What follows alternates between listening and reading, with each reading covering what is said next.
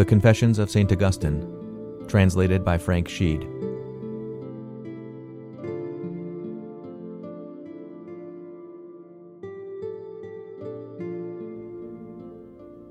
Book 1, Chapter 1.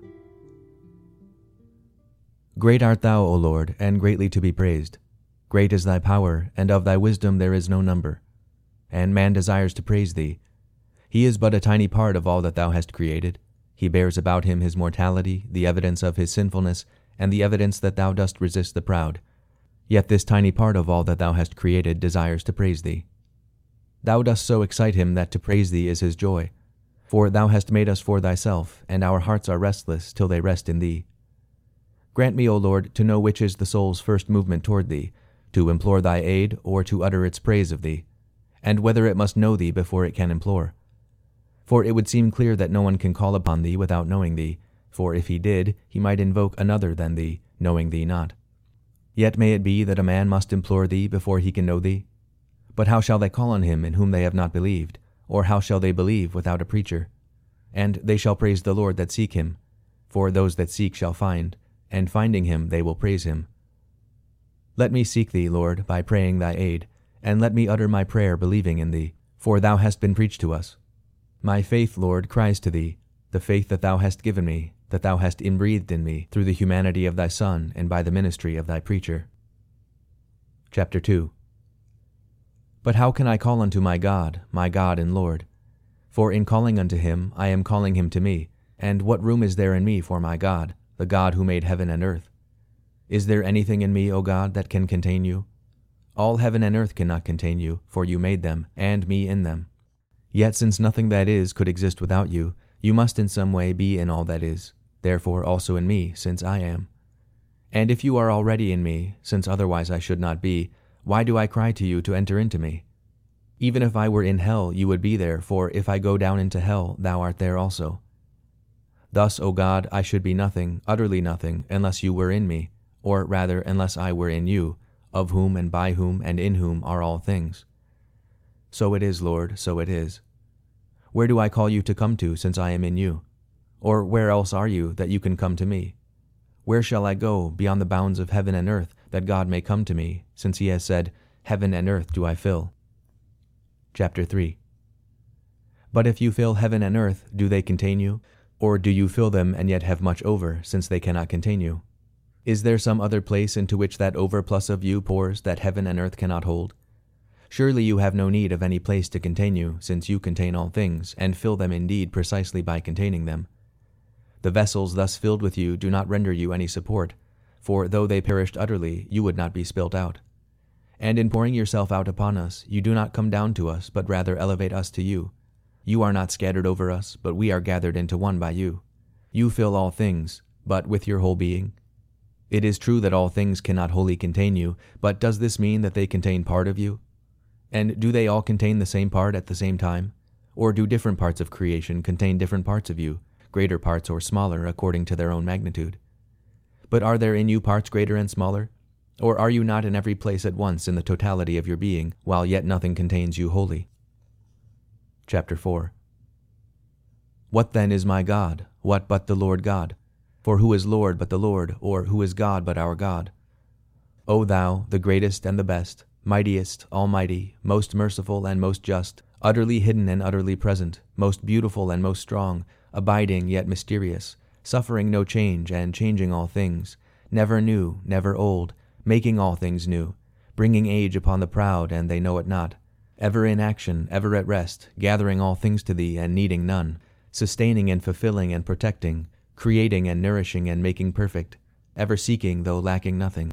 Thou lovest without subjection to passion, thou art jealous but not with fear, thou canst know repentance but not sorrow, be angry yet unperturbed by anger. Thou canst change the works thou hast made, but thy mind stands changeless. Thou dost find and receive back what thou didst never lose, art never in need but dost rejoice in thy gains, art not greedy but dost exact interest manifold. Men pay thee more than is of obligation to win return from thee, yet who has anything that is not already thine?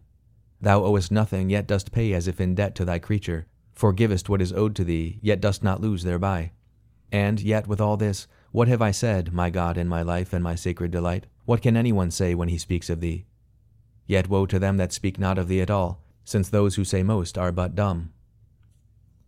Chapter 5. Who shall grant me to rest in thee?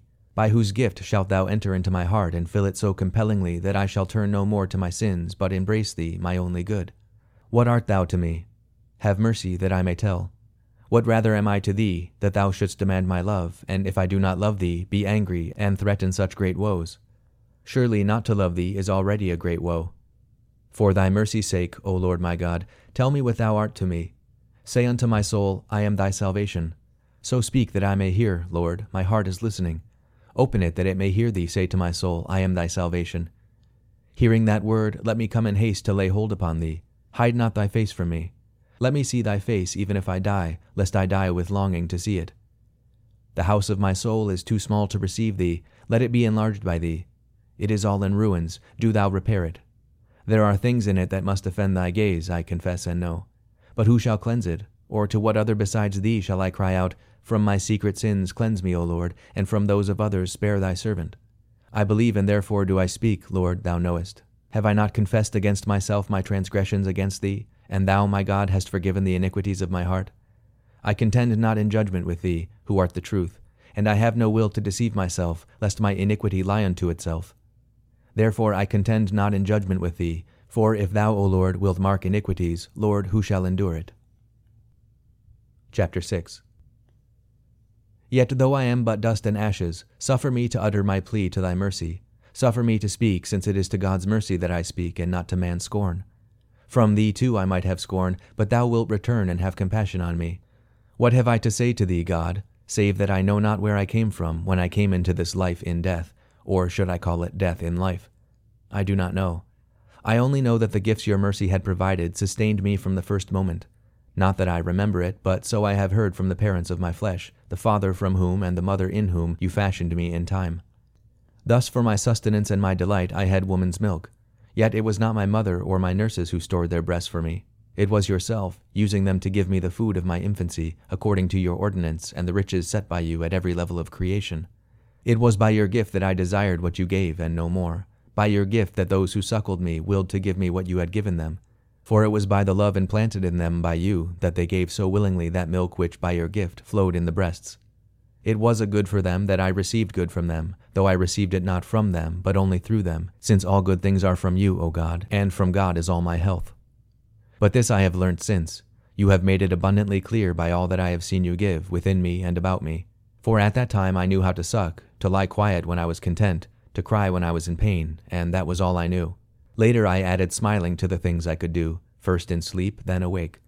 This again I have on the word of others, for naturally I do not remember. In any event I believe it, for I have seen other infants do the same. And gradually I began to notice where I was, and the will grew in me to make my wants known to those who might satisfy them, but I could not, for my wants were within me, and those others were outside, nor had they any faculty enabling them to enter into my mind. So I would fling my arms and legs about and utter sounds, making the few gestures in my power, these being as apt to express my wishes as I could make them, but they were not very apt. And when I did not get what I wanted, either because my wishes were not clear or the things not good for me, I was in a rage, with my parents as though I had a right to their submission, with free human beings as though they had been bound to serve me, and I took my revenge in screams. That infants are like this I have learnt from watching other infants, and that I was like it myself I have learnt more clearly from these other infants who did not know me than from my nurses who did. That infancy of mine died long since, yet I still live. But there is something I would inquire of you, Lord, because your life is forever, and in you nothing dies. For before the beginning of time, before anything that can even be called before, you are, and you are the God and Lord of all that you have created. And before your face stand the causes of all things transient, and the changeless principles of all things that change, and the eternal reasons of all the things of unreason and of time. Therefore, O God, tell me, I beg, in pity to a creature who needs pity, whether my infancy followed upon some earlier age of my life that had passed away before it. Was the time I spent in my mother's womb such another age? I have heard something of my mother's condition at that time, and I have seen women big with child. And before that again, O God of my joy, was I anywhere? Was I anyone? There is none to tell me, neither my parents, nor any man's experience, nor any memory of my own. Perhaps you laugh at me for seeking to know of such things, since it is your will that I adore you and praise you for what I do know. And I do truly, Lord of heaven and earth, adore you and praise you for my first being and the infancy of which I have now no memory. For you have left man to learn these things about himself from others, to accept such that touches him so closely on the word of his womenfolk. Clearly then I had being and I had life, and toward the end of my infancy I tried hard to find ways of making my feelings known to others. Whence could such a living being come but from you, Lord? Could any man be his own maker? Or is there any other channel through which being and life should flow into us, save that we are made by you, Lord, to whom being and being alive are not two separate things, since infinite being is identical with infinite life? For you are infinite, and in you is no change, nor does today pass away in you. Yet in another sense in you it does pass away, for in you are all such things. They could not even have any being that could pass away unless you upheld them in being. And because your years do not pass, your years are today, and no matter how many our days and our fathers' days have been, they have all passed in your undying day, and from it have received such being and measures as they had. And all the days to come shall similarly pass in your undying day, and shall receive from it their being and measures. But you are still the same. All our tomorrows to the end of time you shall make to be in this your day, and all our yesterdays from the beginning of time you have made to be in this your day. What is it to me if anyone does not understand this? Let him rejoice as he asks, "What is this?" Let him rejoice, and let him prefer to find you, even if he does not find this, rather than to find it and not you with it. Chapter 7. O God, hear me. Woe unto men for their sins. When man cries thus, you have mercy upon him, for you made man, but not the sin in him. Who shall remind me of the sins of my infancy? For in thy sight there is none pure from sin, not even the infant whose life is but a day upon the earth. But who is to inform me? Perhaps this or that tiny child in whom I can see what I no longer remember of myself. If he is to teach me, what then were my sins at that age? That I wailed too fiercely for the breast? For if today I were to make as gluttonously and as clamorously, not of course for my mother's breasts, but for the food I now eat, I should be ridiculed and quite properly condemned. This means that what I did then was in fact reprehensible, although since I could not understand words of blame, neither custom nor common sense allowed me to be blamed. As we grow older, we root out such ways and cast them from us, which means that we hold them to be bad, for no man engaged in removing evil would knowingly cast out what is good. Surely it was not good, even for that time of life, to scream for things that would have been thoroughly bad for me, to fly into hot rage because older persons, and free, not slaves, were not obedient to me, to strike out as hard as I could, with sheer will to hurt, at my parents and other sensible folk for not yielding to demands which could only have been granted at my peril. Thus the innocence of children is in the helplessness of their bodies rather than any quality in their minds. I have myself seen a small baby jealous. It was too young to speak, but it was livid with anger as it watched another infant at the breast. There is nothing unusual in this. Mothers and nurses will tell you that they have their own way of curing these fits of jealousy. But at any rate, it is an odd kind of innocence when a baby cannot bear that another, in great need since upon that one food his very life depends, should share the milk that flows in such abundance. These childish tempers are borne with lightly, not because they are not faults, or only small faults, but because they will pass with the years. This is clearly so, for though we bear with them now, the same things would not be tolerated in an older person. You, O Lord my God, gave me in my infancy life and a body, and you supplied the body with senses, fitted it with limbs, gave it shape and proportion, and for its general well-being and security, implanted in it all the instincts of a living being.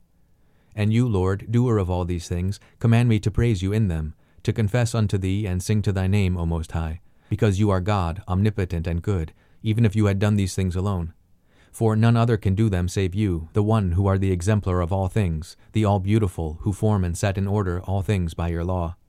Thus, Lord, I do not remember living this age of my infancy.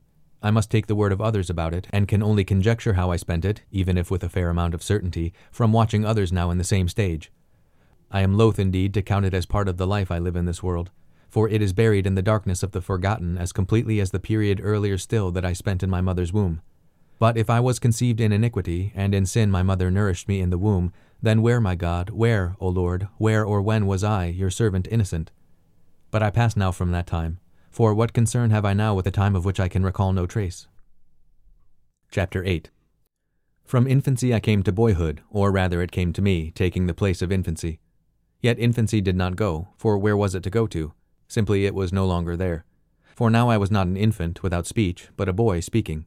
This I remember, and I have since discovered by observation how I learned to speak. I did not learn by elders teaching me words in any systematic way, as I was soon after taught to read and write. But of my own motion, using the mind which you, my God, gave me, I strove with cries and various sounds and much moving of my limbs to utter the feelings of my heart.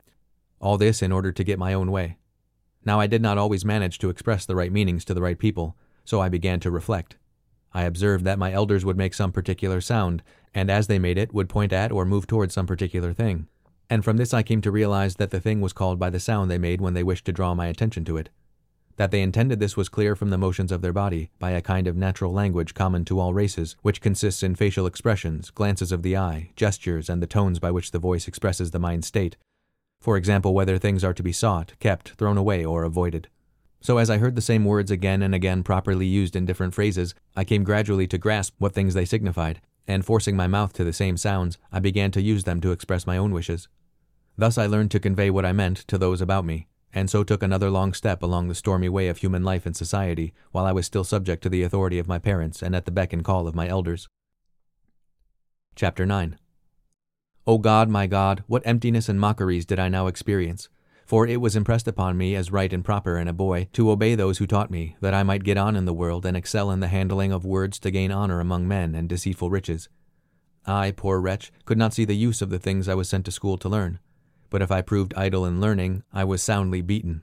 For this procedure seemed wise to our ancestors, and many, passing the same way in days past, had built a sorrowful road by which we too must go, with multiplication of grief and toil upon the sons of Adam. Yet, Lord, I observed men praying to you, and I learned to do likewise, thinking of you, to the best of my understanding, as some great being who, though unseen, could hear and help me. As a boy I fell into the way of calling upon you, my help and my refuge, and in those prayers I broke the strings of my tongue, praying to you, small as I was, but with no small energy, that I might not be beaten at school. And when you did not hear me, not as giving me over to folly, my elders and even my parents, who certainly wished me no harm, treated my stripes as a huge joke, which they were very far from being to me. Surely, Lord, there was no one so steeled in mind, or cleaving to you so close, or even so insensitive, for that might have the same effect, as to make light of the racks and hooks and other torture instruments, from which in all lands men pray so fervently to be saved, while truly loving those who are in such bitter fear of them. Yet my parents seemed to be amused at the torments inflicted upon me as a boy by my masters, though I was no less afraid of my punishments, or zealous in my prayers to you for deliverance. But in spite of my terrors I still did wrong, by writing or reading or studying less than my set tasks. It was not, Lord, that I lacked mind or memory, for you had given me as much of these as my age required. But the one thing I reveled in was play, and for this I was punished by men who, after all, were doing exactly the same things themselves. But the idling of men is called business. The idling of boys, though exactly like, is punished by those same men, and no one pities either boys or men. Perhaps an unbiased observer would hold that I was rightly punished as a boy for playing with a ball, because this hindered my progress in studies which would give me the opportunity as a man to play at things more degraded. And what difference was there between me and the master who flogged me? For if on some trifling point he had the worst of the argument with some fellow master, he was more torn with angry vanity than I was when I was beaten in a game of ball. Chapter 10. Yet in acting against the commands of my parents and schoolmasters, I did wrong, O Lord my God, creator and ruler of all things, but of sin not creator, but ruler only. For I might later have made good use of those lessons that they wanted me to learn, whatever may have been their motive in wanting it. I disobeyed, not because I had chosen better, but through sheer love of play. I loved the vanity of victory, and I loved too to have my ears tickled with the fictions of the theater, which set them to itching ever more burningly, and in my eyes a similar curiosity burned increasingly for the games and shows of my elders. Yet those who put on such shows are held in high esteem, and most people would be delighted to have their sons grow up to give similar shows in their turn, and meanwhile fully concur in the beatings those same sons get if these shows hinder study, for study is the way to the prosperity necessary for giving them. Look down in mercy, Lord, upon such things, and set us free who now beseech thee, and not only us, but those also who have never besought thee, that they may turn to thee and be made free. Chapter 11. Even as a boy, of course, I had heard of an eternal life promised, because the Lord our God had come down in his humility upon our pride. And I was signed with the sign of his cross, and seasoned with his salt, as I came new from the womb of my mother, who had great trust in you. When I was still a child, I fell gravely ill with some abdominal trouble, and was close to death. You saw, Lord, for you were even then guarding me, with what earnest faith I besought the piety of my own mother, and of the Church which is the mother of us all, that I might receive the baptism of your Christ, my Lord and my God. The mother of my flesh was in heavy anxiety, since with a heart chaste in your faith she was ever in deep travail for my eternal salvation, and would have proceeded without delay to have me consecrated and washed clean by the sacrament of salvation, while I confessed you, Lord Jesus, unto the remission of sins. But I made a sudden recovery. This caused my baptismal cleansing to be postponed, for it was argued that if I lived, I should inevitably fall again into the filth of sin, and after baptism the guilt of sin's defilement would be in itself graver and put the soul in graver peril. I then believed, as did my mother and all our household except my father, yet he did not prevail over the hold my mother's piety had upon me to lead me not to believe in Christ, because he did not as yet. She used all her endeavor, O God, that I should hold you for my father rather than him, and in this with your aid she overcame her husband, in her greater virtue serving him, because in serving him she served your command likewise. I ask you, my God, for I would know, if it is your will to tell me, to what end was my baptism deferred? Was it for my good that I was left to sin with a loose rein, or was the rein not truly loosed? Why do we constantly hear such phrases as, "Let him alone, let him keep on with what he is doing, he is not yet baptized"? In the matter of the body's health we do not say, "Let him be wounded worse, he is not yet cured." It would have been far better had I been made whole at once, and had so used my own efforts and the aid of my friends that the health brought to my soul should be safe in your keeping, by whose gift it was given me. Far better, I say, but it was obvious that many mighty waves of temptation threatened to break upon me as I grew out of boyhood. So my mother knew, and she thought it better to let them break upon the clay before it was molded to Christ's image, rather than let the clay be molded and then assailed. Chapter 12. But to continue with my boyhood, which was in less peril of sin than my adolescence. I disliked learning and hated to be forced to it, but I was forced to it, so that good was done to me, though it was not my doing. Short of being driven to it, I certainly would not have learned. But no one does well against his will, even if the thing he does is a good thing to do. Nor did those who forced me do well. It was by you, O God, that well was done. Those others had no deeper vision of the use to which I might put all they forced me to learn, but to sate the insatiable desire of man for wealth that is but penury, and glory that is but shame. But you, Lord, by whom the very hairs of our head are numbered, used for my good the error of those who urged me to study. But my own error, in that I had no will to learn, you used for my punishment, a punishment richly deserved by one so small a boy and so great a sinner. Thus you brought good for me out of those who did ill, and justly punished me for the ill I did myself. So you have ordained, and so it is, that every disorder of the soul is its own punishment. Chapter 13. To this day I do not quite see why I so hated the Greek tongue that I was made to learn as a small boy, for I really liked Latin, not the rudiments that we got from our first teachers, but the literature that we came to be taught later. For the rudiments, reading and writing and figuring, I found as hard and hateful as Greek. Yet this too could come only from sin and the vanity of life, because I was flesh and a wind that goes away and returns not. For those first lessons were the surer. I acquired the power I still have to read what I find written and to write what I want to express. Whereas in the studies that came later I was forced to memorize the wanderings of Aeneas, whoever he was, while forgetting my own wanderings, and to weep for the death of Dido, who killed herself for love, while bearing dry-eyed my own pitiful state, in that among these studies I was becoming dead to you, O God, my life. Nothing could be more pitiful than a pitiable creature who does not see to pity himself, and weeps for the death that Dido suffered through love of Aeneas, and not for the death he suffers himself, through not loving you, O God, light of my heart, bread of my soul, power wedded to my mind and the depths of my thought. I did not love you, and I went away from you in fornication, and all around me in my fornication echoed applauding cries, "Well done, well done." For the friendship of this world is fornication against thee, and the world cries, "Well done," so loudly that one is ashamed of unmanliness not to do it. And for this I did not grieve, but I grieved for Dido, slain as she sought by the sword an end to her woe, while I too followed after the lowest of your creatures, forsaking you, earth going unto earth.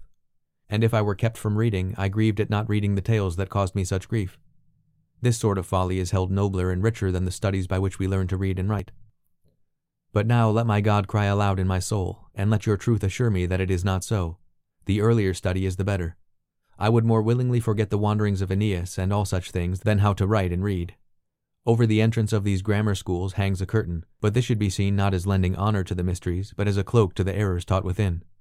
Let not those masters, who have now lost their terrors for me, cry out against me, because I confess to you, my God, the desire of my soul, and find soul's rest in blaming my evil ways, that I may love your holy ways. Let not the buyers or sellers of book learning cry out against me.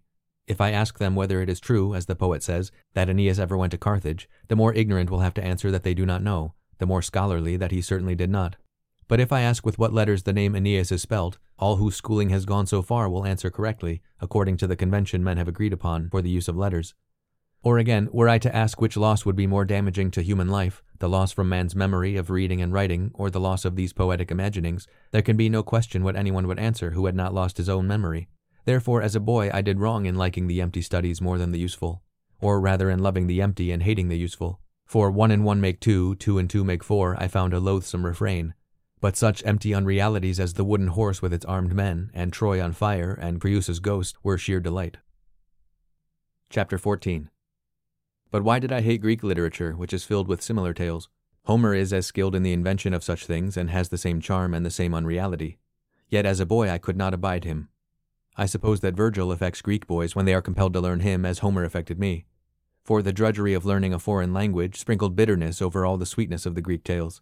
I did not know a word of the language, and I was driven with threats and savage punishments to learn.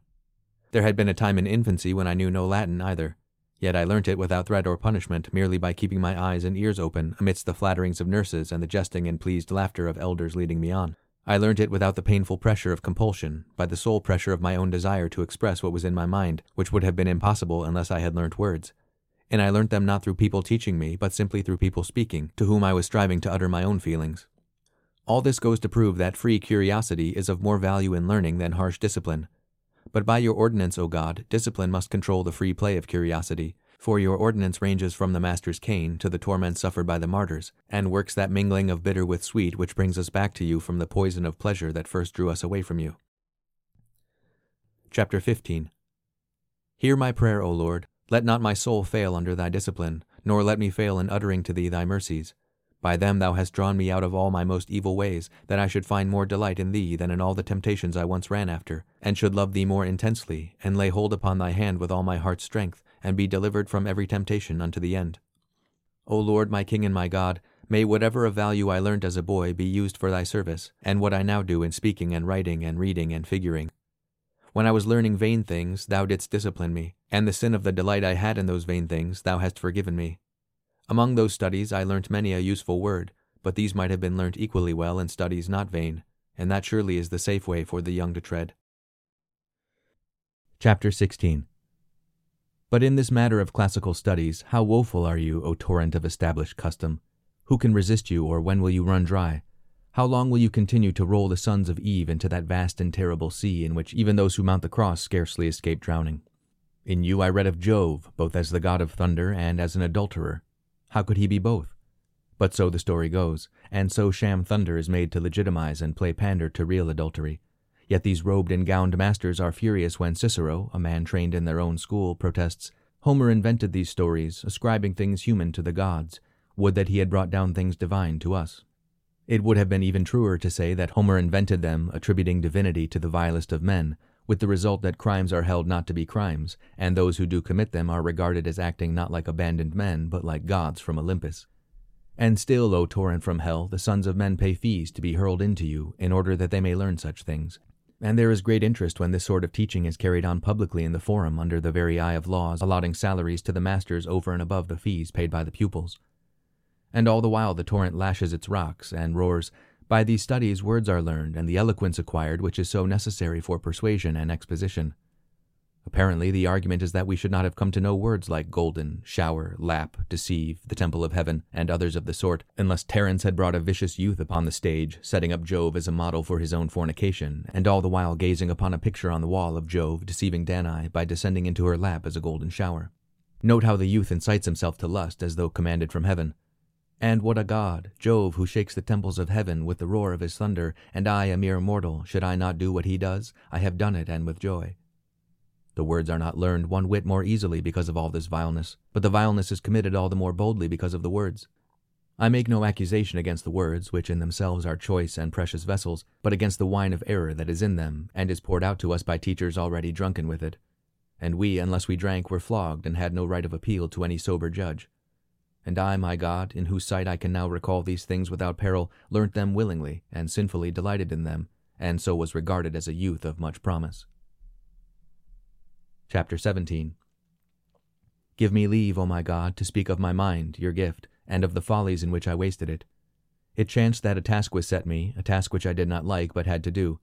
There was the promise of glory if I won, the fear of ignominy, and a flogging as well if I lost. It was to declaim the words uttered by Juno in her rage and grief when she could not keep the Trojan prince from coming to Italy. I had learnt that Juno had never said these words, but we were compelled to err in the footsteps of the poet who had invented them, and it was our duty to paraphrase in prose what he had said in verse. In this exercise that boy won most applause in whom the passions of grief and rage were expressed most powerfully, and in the language most adequate to the majesty of the personage represented. What could all this mean to me, O my true life, my God? Why was there more applause for the performance I gave than for so many classmates of my own age? Was not the whole business so much smoke and wind? Surely some other matter could have been found to exercise mind and tongue. Thy praises, Lord, might have upheld the fresh young shoot of my heart, so that it might not have been whirled away by empty trifles, for there is more than one way of sacrificing to the fallen angels. Chapter 18. Yet it was no wonder that I fell away into vanity and went so far from thee, my God, seeing that men were held up as models for my imitation, who were covered with shame if, in relating some act of theirs in no way evil, they fell into some barbarism or grammatical solecism, yet were praised and delighted to be praised when they told of their lusts, provided they did so in correct words correctly arranged. All these things thou seest, O Lord, and art silent, for thou art patient and plenteous in mercy and truth. But wilt thou always stay silent? Even now thou dost draw out of this pit of horror the soul that seeks thee and thirsts for thy joys, the heart that says to thee, I have sought thy face, Lord, will I seek. For to be darkened in heart is to be far from thy face. It is not on our feet or by movement in space that we go from thee or return to thee. Thy prodigal son did not charter horses or chariots or ships or fly with wings or journey on his 2 feet to that far country where he wasted in luxurious living what thou as a loving father hadst given him on his departure, loving when thou didst give, more loving still to thy son when he returned, all poor and stripped. To be lustful, that is darkened in heart, is to be far from thy face. Behold, O Lord my God, and seeing, see patiently with what anxious care the sons of men observe the rules of letters and syllables taught by the speakers of our tongue before us, while they neglect the eternal rules of everlasting salvation taught by you. The learner or teacher of the established rules of pronunciation is held more contemptible if he drops an H and speaks of a hominem, thus breaking a law of language, than if he hates a human being, thus breaking the law of God. It is strange that we should not realize that no enemy could be more dangerous to us than the hatred with which we hate him, and that by our efforts against him we do less damage to our enemy than is wrought in our own heart. Obviously, the knowledge of letters is not more deeply engraved in us than the law of conscience against doing to another what one would not bear if done to oneself. How hidden art thou, O God, the only great, dwelling in silence in the high places, and by thy untiring law sending blindness as the punishment for unlawful lusts. A man seeking the fame of eloquence, before a judge who is also a man, with a multitude of men standing about, inveighs against his adversary with inhuman hatred. Such a man will be most vigilantly on guard lest by a slip of the tongue he drop an H and murder the word hominem, yet worries not at all that by the fury of his mind he may murder a real human. Chapter 19. These were the ways of the world upon whose threshold I stood as a boy, and such was the arena for which I was training, more concerned to avoid committing a grammatical error than to be void of envy in case I did commit one and another did not. This I say and confess to thee, O my God, and in this I was praised by those whom my one idea of success was to please. I did not see the whirl of vileness into which I had been cast away from thy eyes, for what was more unclean than I, seeing that I did not win the approval even of my own kind, I told endless lies to my tutors, my masters, and my parents, all for the love of games, the craving for stage shows, and a restlessness to do what I saw done in these shows. I stole from my parents' cellar and table, sometimes because I was gluttonous myself, sometimes to have something to give other boys in exchange for implements of play which they were prepared to sell, although they loved them as much as I. Even in games when I was clearly outplayed, I tried to win by cheating, from the vain desire for first place. At the same time, I was indignant and argued furiously when I caught anyone doing the very things that I had done to others. When I was caught myself, I would fly into a rage rather than give way. Is this boyhood innocence? It is not, Lord. I cry thy mercy, O my God. Yet as we leave behind tutors and masters and nuts and balls and birds and come to deal with prefects and kings and the getting of gold and estates and slaves, these are the qualities which pass on with us, one stage of life taking the place of another as the great punishments of the law take the place of the schoolmaster's cane. Therefore, O God our King, when you said, of such is the kingdom of heaven, it could only have been humility as symbolized by the low stature of childhood that you were commending. Chapter 20. Yet, Lord, I should have owed thanks to you, my God, and the most excellent Creator and ruler of the universe, even if it had been your will that I should not live beyond boyhood. For even then I lived, I felt. Even so early I had an instinct for the care of my own being, a trace in me of that most profound unity whence my being was derived. In my interior sense I kept guard over the integrity of my outward sense perception, and in my small thoughts upon small matters I had come to delight in the truth. I hated to be wrong, had a vigorous memory, was well trained in speech, delighted in friendship, shunned pain, meanness, and ignorance. In so small a creature was not all this admirable and reason for praise? Yet all these were the gifts of my God, for I did not give them to myself. All these were good, and all these were I. Therefore he who made me is good, and he is my good, and in him I shall exalt for all the good qualities that even as a boy I had. But in this lay my sin, that I sought pleasure, nobility, and truth, not in God, but in the beings he had created, myself and others. Thus I fell into sorrow and confusion and error. Thanks be to thee, my joy and my glory and my hope and my God. Thanks be to thee for thy gifts. But do thou preserve them in me. Thus thou wilt preserve me, and the things thou hast given me will increase and be made perfect, and I shall be with thee, because even that I exist is thy gift.